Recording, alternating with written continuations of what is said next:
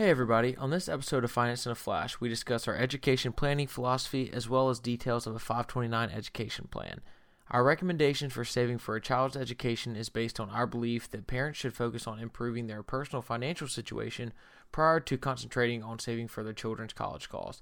AKA, when or if you have kids, education planning should not be the first thing you start saving for. Also, as I did mention before, we do go into pretty great detail on 529 education plans just because they are the most popular plans used right now. All right, again, thank you all for listening. This is Finance in a Flash. Let's go.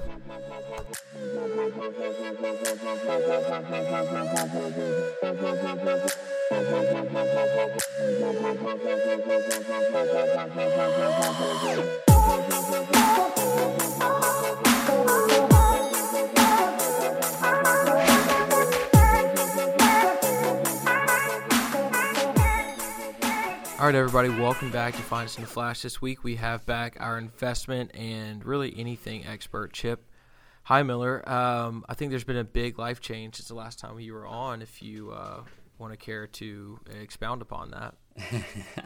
Well, first of all, thank you for the great introduction. And I don't consider myself an expert, always learning. But I guess when you have a lot of gray hair and that sort of thing, people perceive you as knowing more than maybe others. But yeah, so life change. We've got a new puppy. So our family has adopted a dog after probably 10 years of my kids just badgering me.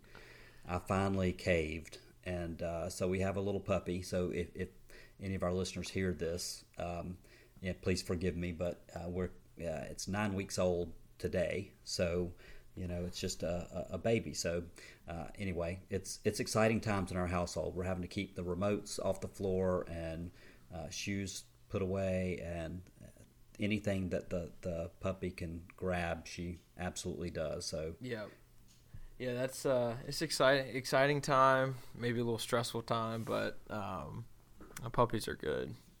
That's what everyone tells me. Yeah. So, yeah. And she's a sweet dog, and so we've enjoyed it for the last 10 days that we've had her, and so we'll see. I'll keep you posted for sure. Yeah, it'll get better. But anyways, going into more relevant topics. So today we're going to be talking about education planning, and we're going to start with the overview of how we think about education planning, and then dive into I think the most popular and maybe the most popular, most used is the 529 plan, and how that can be used in education savings and strategy for you. But first, gonna kind of just overview how we think about education planning as a whole. And over the past several years, college costs are rising at a rate about around 7%, which is really, I mean, if you get 7%, if you could lock in 7% on your investments, I don't know any person who wouldn't. So I think that's pretty astounding to me. But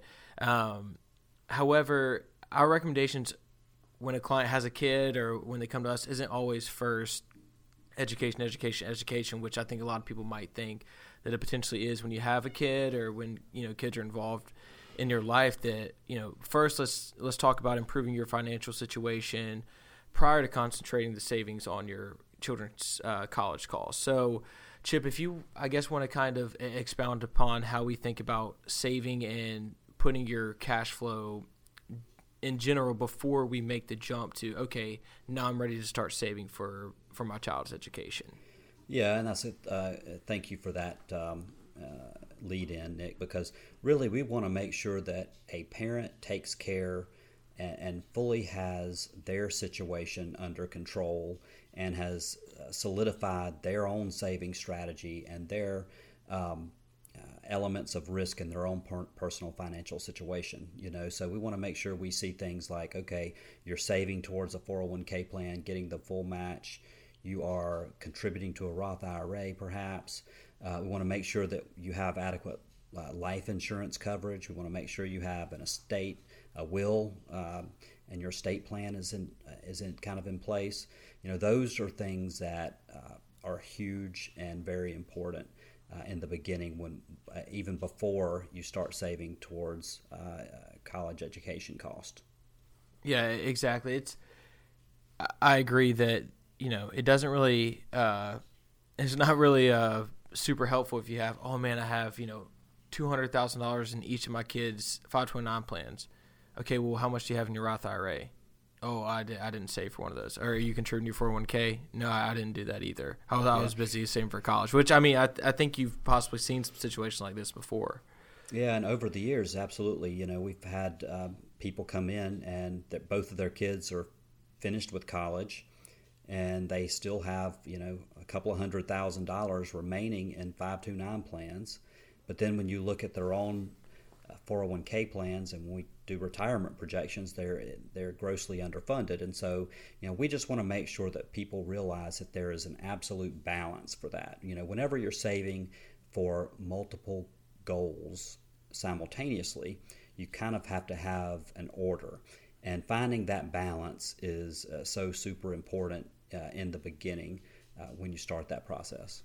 Yeah, and that's a perfect point. So, let's, I guess, fast forward to, we've gotten everything in order. We feel comfortable with, all right, now we can start saving for our child's education. And there's multiple options, right? We're not saying a 529 is the only option, but that's the most popular and maybe the best for a lot of people. But, there's UTMAs, there's UGMAs, there's savings bonds, Roth IRAs people can use, Coverdell ESAs, which have kind of been, they're still popular, but the 529s have kind of overtaken them in the past couple of years.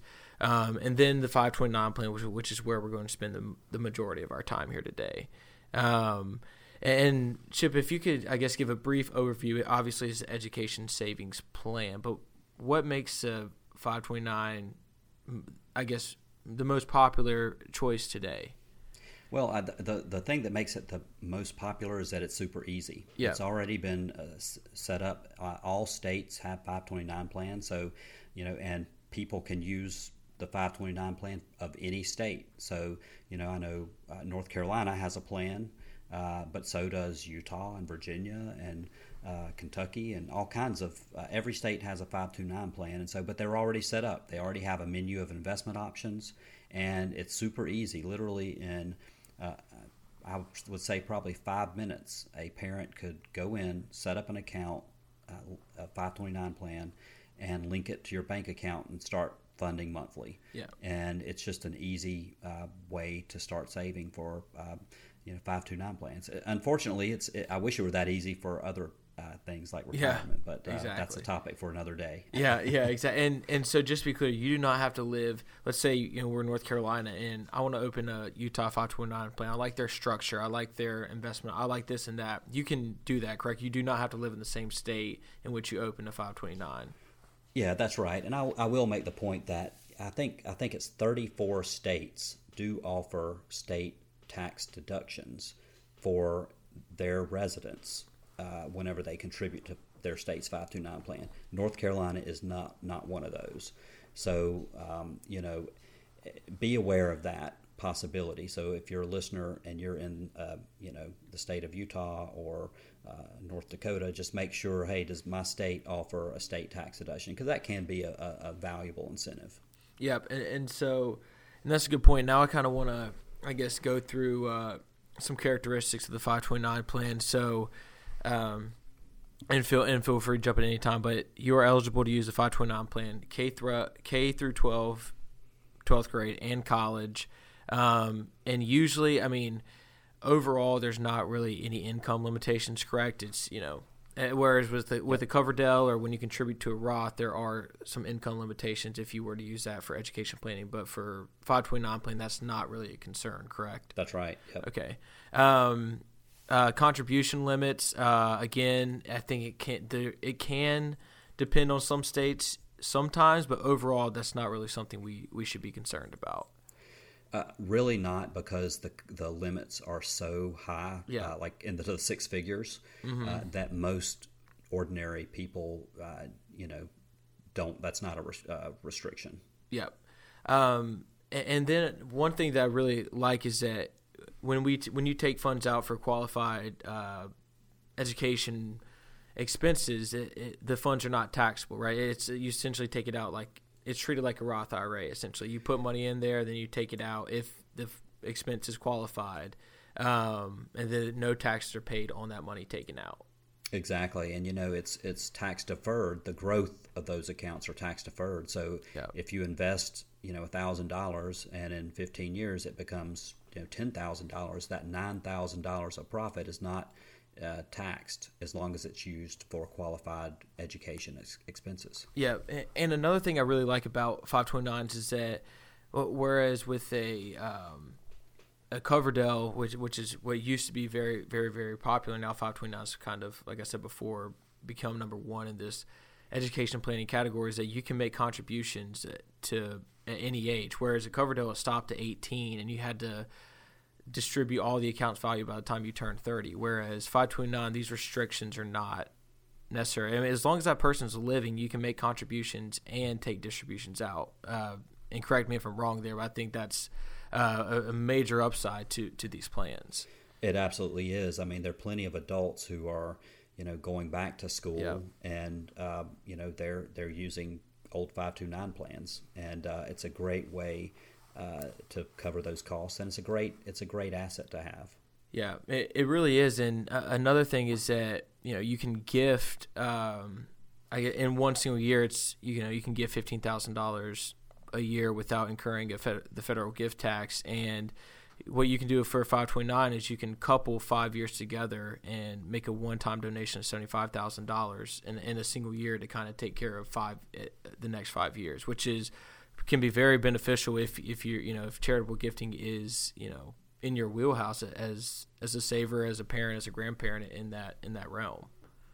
Yep, sure can, and that's something that's a component of a larger gifting strategy, perhaps. But 529 plans can be a great way to do some intra-family financial planning. Yeah, they really can. The only, I guess we'll go forward that over the last couple of years, it has been expanded to take care of more qualified expenses, primary, secondary school expenses, as well as college, which is great. If you do go the private school route, these are a great choice as well. A lot of times we think, we'll think about college, but with private schools becoming, potentially more popular in the future, we'll see how, code restrictions go in public schools. I think that's been the talks. My mom's a teacher, and I know yours is as well, and that's kind of been a lot of the talks. A lot of people potentially could pull from public schools and go to the private school and get education. I think we'll see that's kind of a theory at this point, but that's another great thing about 529s is that it can be used for private school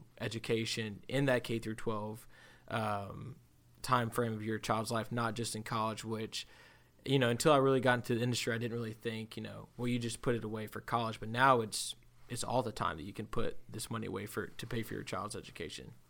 Yep, absolutely. And there are some limits for especially private school, but it is an option, and that definition of qualified education expenses has been expanded upon recently, and I really expect that trend to continue. Yeah, no, I agree for sure, and that's and to kind of close on the 529s like that.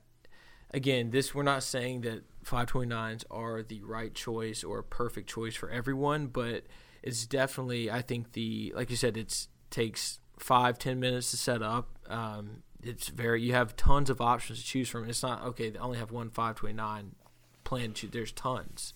Yeah. And maybe you should talk about that a little bit. I know we've done a lot of, we work with a lot of different 529 plans. They are all structured a little bit differently, but there's kind of a basic menu of choices, and maybe you can speak to that a little bit, Nick. Like, what are some of the things that you see that are common in 529 plans that maybe parents should explore? Yeah, well, I think the one that's pretty cool is age-based investments.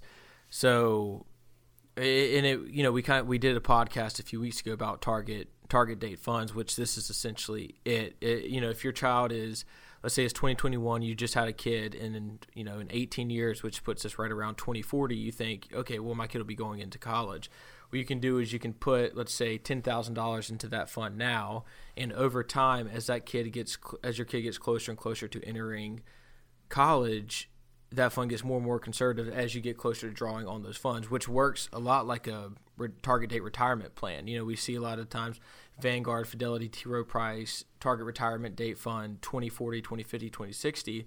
But now, a lot of people are using these funds to fund their children's education. I think it's a great strategy, right? I mean, right now we're not drawing on the funds 18, 20 years. I want to be super aggressive right now because it doesn't matter. Even in the next 5-10 years, if it goes down, it doesn't really matter to me. But as you get closer with that longer time horizon, it adjusts for you as if you were preparing for retirement, but we're planning to use those funds for our child's education expenses. But I think is a really, really cool. And again, it's super easy, right? You choose one fund. It does everything internally. And you really don't have to. I mean, yes, as advisors, we check in funds here and there, but as a client or you pick that fund, you really don't have to worry about it. It's kind of on autopilot mode, and I think that's a super easy and good option. Yeah, it absolutely is. And just keep in mind that every fund family and every 529 plan is a little bit different. Yeah. There's different internal fees, there's different investment cost and that sort of thing. Just be aware of that as you kind of vet. And I know that a lot of people are using the Virginia. The state of Virginia has a pretty good one with American Funds. We really like the Vanguard choices, the states with Vanguard choices, because we know that Vanguard's low cost and diversified and all that sort of thing. So just be aware that they're all a little bit different, and what works for one person may not work for you.